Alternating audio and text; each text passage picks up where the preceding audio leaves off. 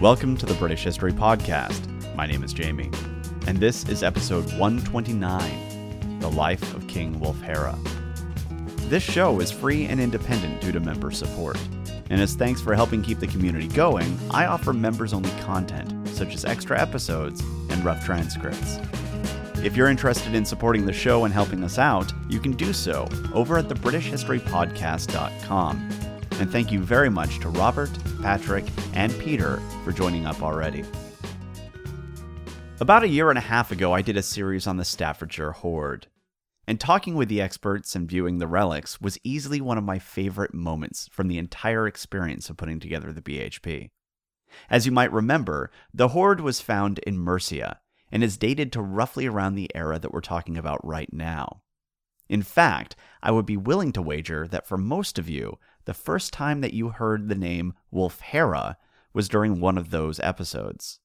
Because it's possible that the Hoard had some level of connection to him, and it actually might even have been his.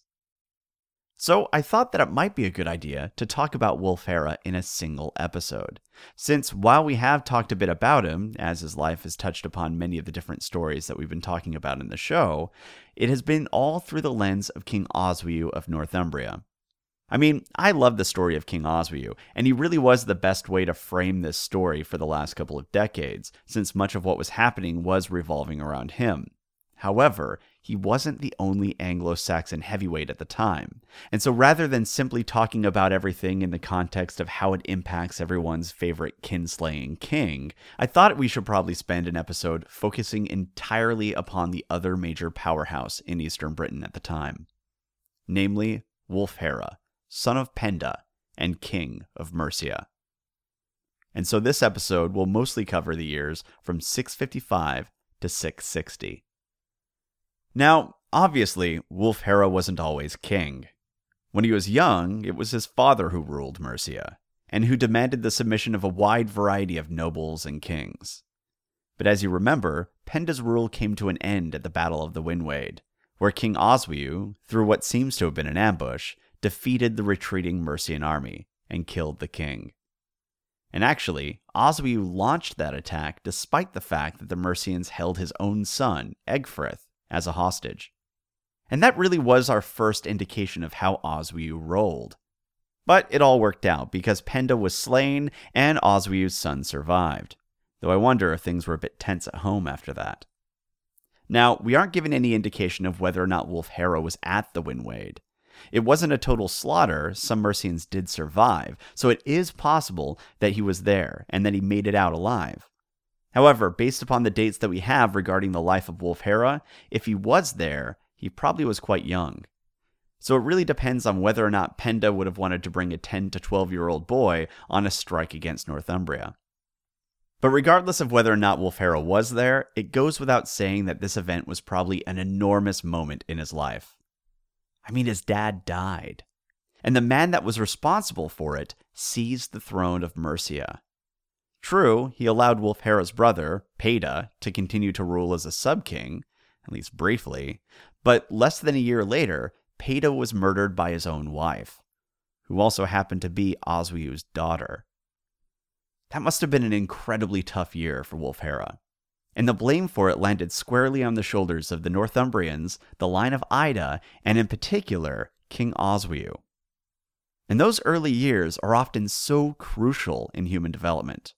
They're that curious middle point where we're starting to develop the intelligence and strength of character that allows us to fully forge our own paths, but we're still being heavily influenced by our guardians. And here we have Wulfhere, with his father dying at the hands of a foreign king, and his older brother dying at the hands of that same king's daughter. This isn't the only time we've seen something like this happen. For example, we know how much Aethelfrith's dynastic purge affected Edwin. And Edwin was at least 18, and quite possibly well into his 20s when all that horrific stuff happened. But here we have a tween dealing with many of the same issues.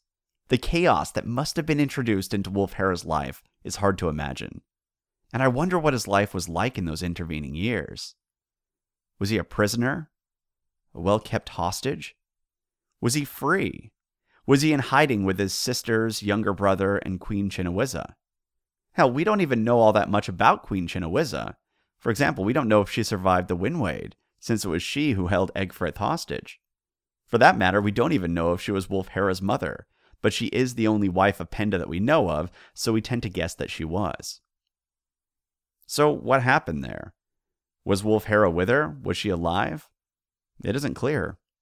What is clear is that for 3 years, Mercia was ruled by the man who killed Wulfhere's father and who was probably responsible for the death of his older brother. What a nightmare.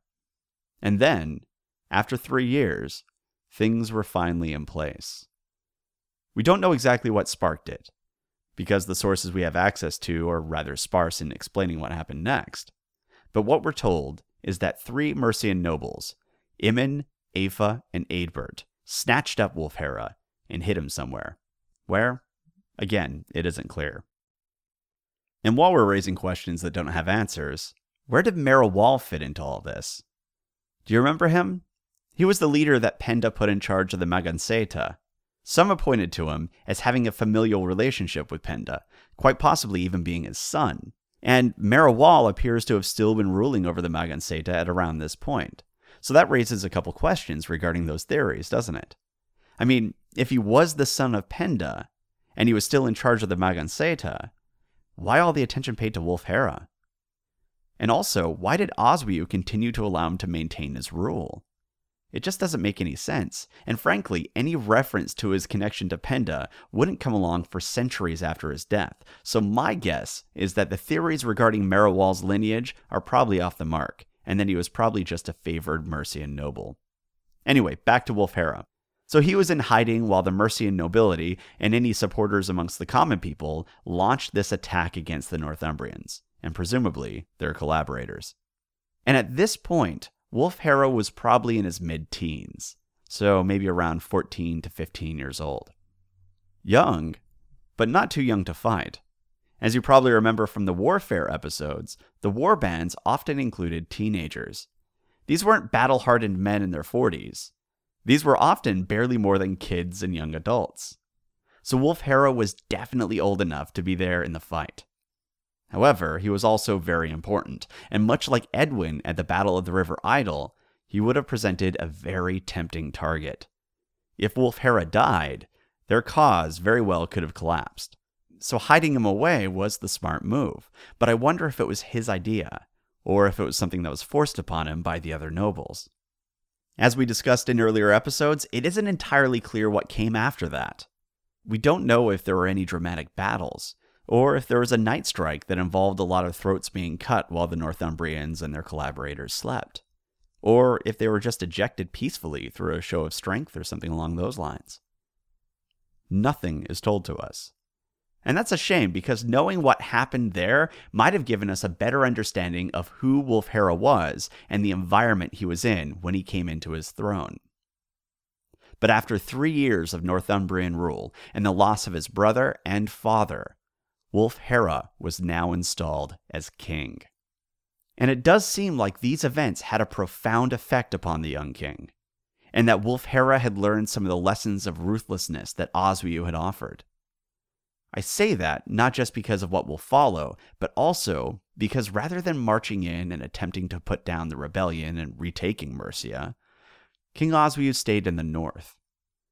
The impression that I get from that is that there was something about this boy and his war bands that spooked the northern king.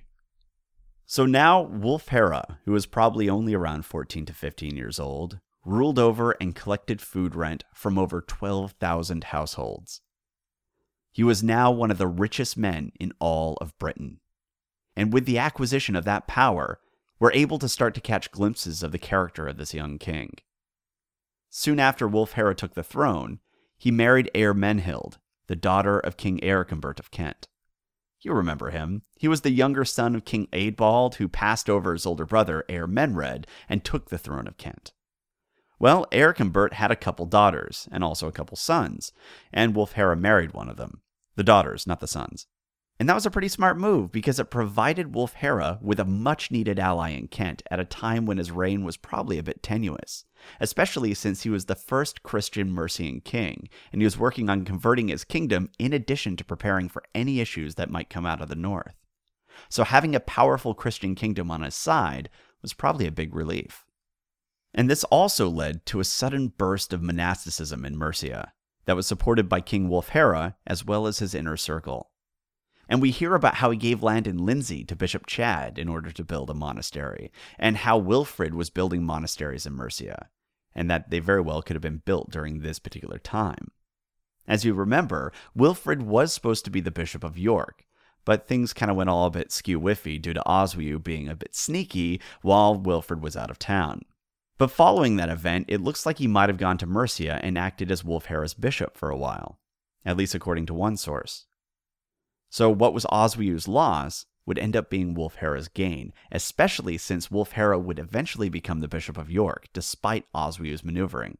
And you can imagine that he was probably less than pleased with Oswiu, and might have had some rather kind thoughts regarding Wulfhere as well, since he took him in during those early years. So all pretty clever stuff there. But as much as the religious aspect of Wulfhere's rule might have shaken things up, and they do tend to impact many parts of Wulfhere's reign, it really was the political and military realm where we see the more significant issues that came out of this era.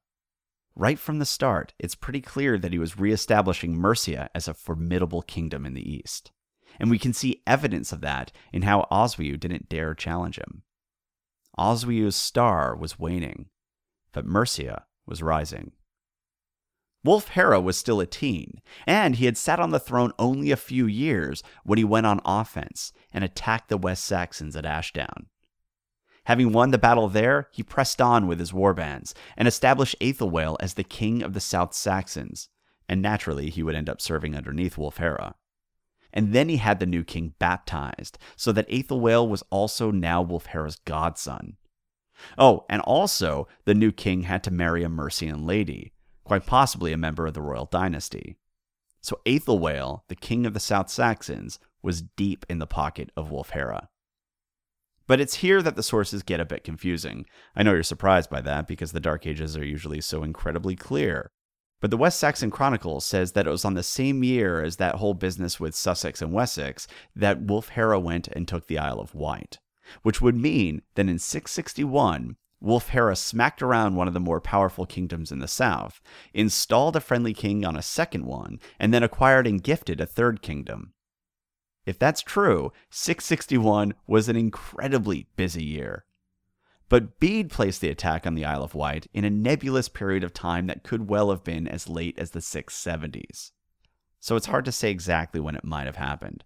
Regardless, though, 661 was a pretty busy year for the Mercians.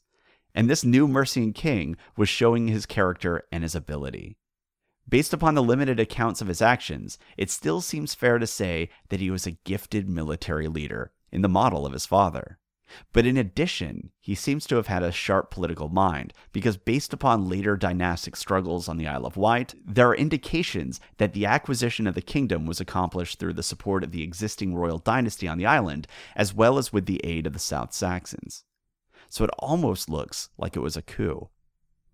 So Wulfhere wasn't just a blunt instrument. He seems to have been a bit shrewd. And it really couldn't have escaped the notice of the West Saxons. I mean, their political structure seems to have been developing cracks due to Wulfhere's pressure.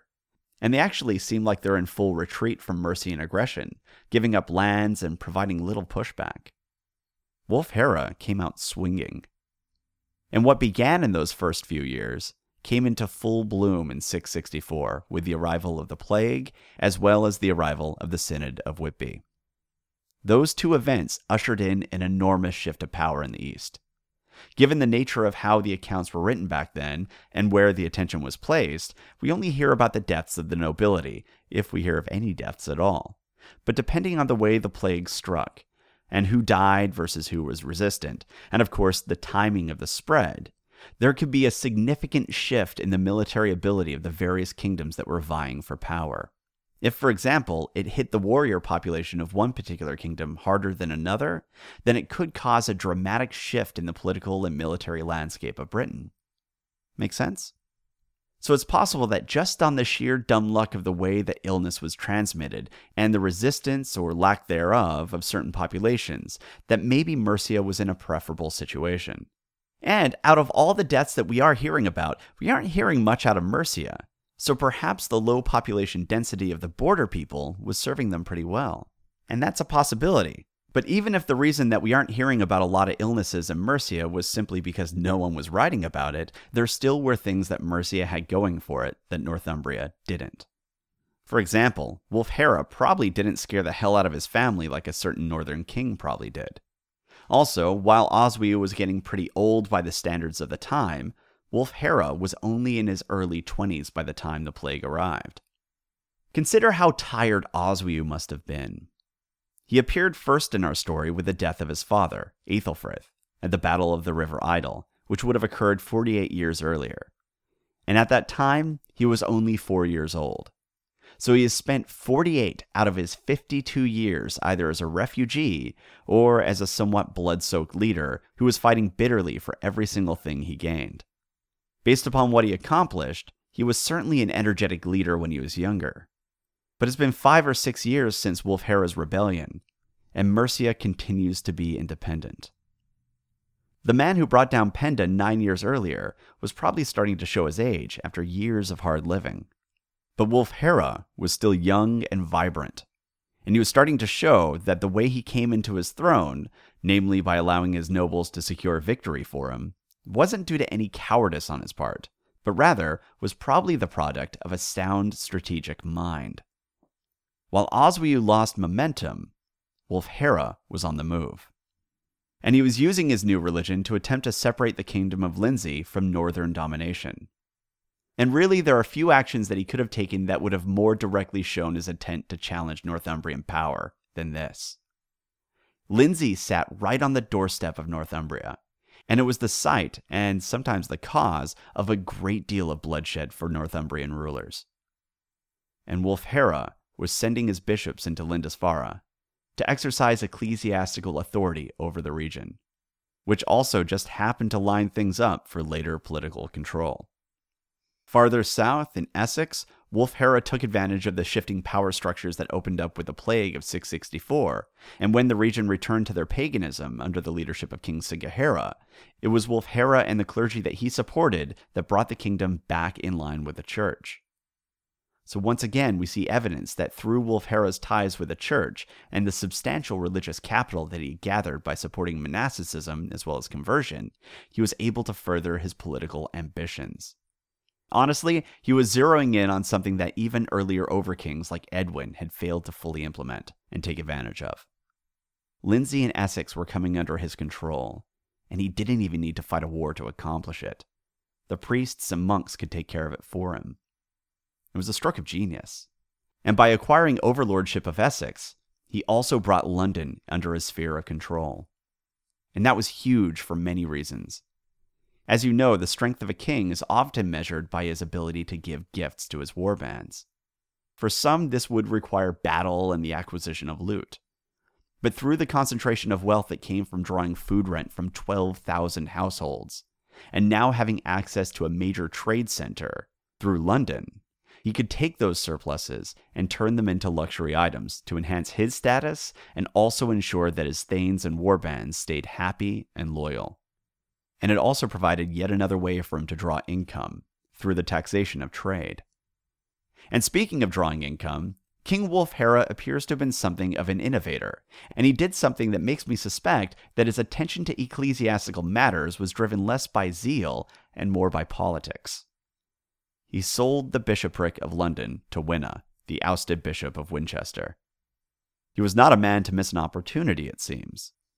And this didn't just show Wulfhere's business savvy, though it definitely was rather significant since he managed to sell something that wasn't even supposed to ever be for sale, and that's kind of an amazing feat. But it also showed that he had absolutely no fear of Wessex.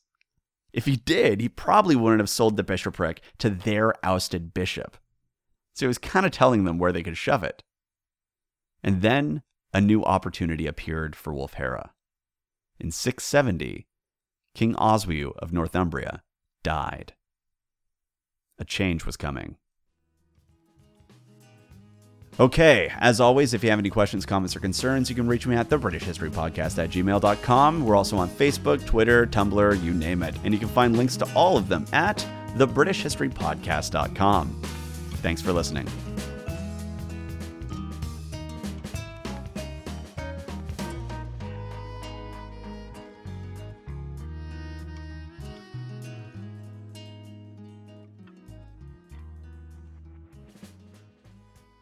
Okay, it's been a while since we've done a pub quiz, so let's have one that covers the stuff from Penda up to the rise of Wulfhere, and we'll see how much you remember. Okay, here we go. Question 1. What kingdom did Penda rule over? Question 2. Penda ended up attacking the West Saxons. What was his reason? Question 3. King Sigebert the Good of Essex was brought out of retirement to fight against Penda. What was he doing before he was dragged into battle? Question 4. King Oswiu had many reasons to dislike Penda, but in particular, he was grouchy about what he did to Oswald, Oswiu's brother. What did Penda do? Question 5. Who were the two principal kings who fought at the Wynwade? Question 6, and this is a big one. Penda killed 5 kings. For 1 point each, name those kings. Question 7. King Peda, son of Penda, was the king of the southern Mercians, and he was married to Oswiu's daughter, Alcfled. Their marriage ended on Easter of 656. How did it end? Question 8. In 658, after 3 years of Northumbrian domination of Mercia, a rebellion was kicked up, and a new king was proclaimed. Name that Mercian king. Question 9. Thunor, son of Woden, rode around on a chariot that was pulled by a pair of... what kind of animals? Question 10. By the dawn of the 7th century, after 200 years of absence in the Germanic East, something made a comeback that changed the social, political, and economic landscape of the Anglo-Saxons. What was it? Question 11. As society in the East grew more complex as we entered the 7th century, were there more opportunities to improve your station, or were there less? Question number 12. What is a weregild? Question 13. The wealth of a king in the Middle to Late Anglo-Saxon era was best compared to the wealth held by A. UN Secretary-General Ban Ki-moon, B. President Barack Obama, or C. Bill Gates. Question 14. What was the big controversy at the Synod of Whitby? And question 15. True or false? King Oswiu died in battle. All right, you know the drill. I hope you have all your answers written down, and let's see how you do. Question 1. What kingdom did Penda rule over? Mercia. Question 2. Penda ended up attacking the West Saxons. What was his reason? The king of the West Saxons had set aside his sister and remarried. Question 3. King Sigebert the Good of Essex was brought out of retirement to fight against Penda. What was he doing before he was dragged into battle? He was a monk. Question 4. King Oswiu had many reasons to dislike Penda, but in particular, he was grouchy about what he did to Oswald, Oswiu's brother. What did Penda do? He killed him, and then he chopped up his body and displayed it on whale stings. Question 5. Who were the two principal kings who fought at the Wynwade? Penda and Oswiu. Question 6, and this is a big one. Penda killed 5 kings. For 1 point each, name those kings. King Edwin of Northumbria, King Oswald of Northumbria, King Egric of East Anglia, King Sigebert of East Anglia, and King Anna of East Anglia. Question 7. King Peda, son of Penda, was the king of the southern Mercians, and he was married to Oswiu's daughter, Alcfled. Their marriage ended on Easter of 656. How did it end? Alcfled arranged for Peda's murder. Question 8. In 658, after 3 years of Northumbrian domination of Mercia, a rebellion was kicked up, and a new king was proclaimed. Name that Mercian king. Wulfhere, son of Penda. Question 9. Thunor, son of Woden, rode around on a chariot that was pulled by a pair of... what kind of animals? Goats. Majestic. Question 10. By the dawn of the 7th century, after 200 years of absence in the Germanic East, something made a comeback that changed the social, political, and economic landscape of the Anglo-Saxons. What was it? Trading towns. Though to be honest, I would also take Christianity. Question 11. As society in the East grew more complex as we entered the 7th century, were there more opportunities to improve your station, or were there less? There were less, but naturally, there were always opportunities to do worse than your station. Question number 12. What is a weregild? A weregild translates roughly to man price, and it's what a person's life was worth, and it was tied to their status. Question 13. The wealth of a king in the Middle to Late Anglo-Saxon era was best compared to the wealth held by A. UN Secretary General Ban Ki-moon, B. President Barack Obama, or C. Bill Gates. The answer is C. Bill Gates. Question 14. What was the big controversy at the Synod of Whitby? It was whether or not the Northumbrian hegemony would support Celtic Christianity through Iona, or whether it would support Roman Catholicism through Canterbury. So basically, it was which branch of Christianity to follow. And question 15. True or false? King Oswiu died in battle. False. He died sick in bed. Okay, I hope you did well, and as always, thanks for listening.